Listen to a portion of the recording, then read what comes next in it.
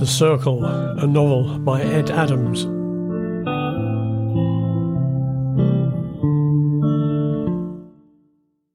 Delta 7 loses it. Claire's journey across town was sedate.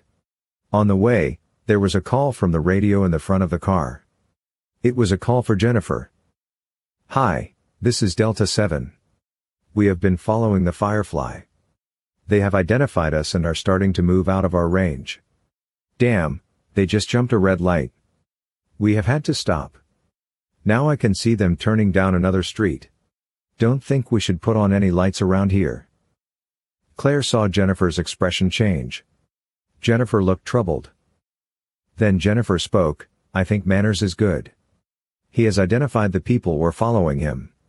The problem about this, Claire, is that we were using the people following him to help us link you back together after we have debriefed you." Claire said, "So does that mean they have given you the slip?" Jennifer said, "Yes, I don't think we can catch up with them using just one vehicle, and we have had to take 2 vehicles with us to make sure you are safe. We are sharing this mission with the Americans, and you can."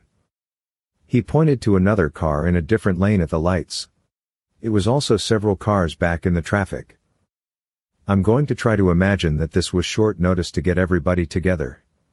Speed was of the essence, and we got a good team with 9 people and 3 cars. That's 2 cars for you and 1 for Chuck and Big C. They will have to look after themselves, which I guess will be easy with Chuck Manners there." Claire said, "Okay, but this whole thing falls apart if we can't figure out how to get me back to Chuck and Big C." "I agree," said Jennifer,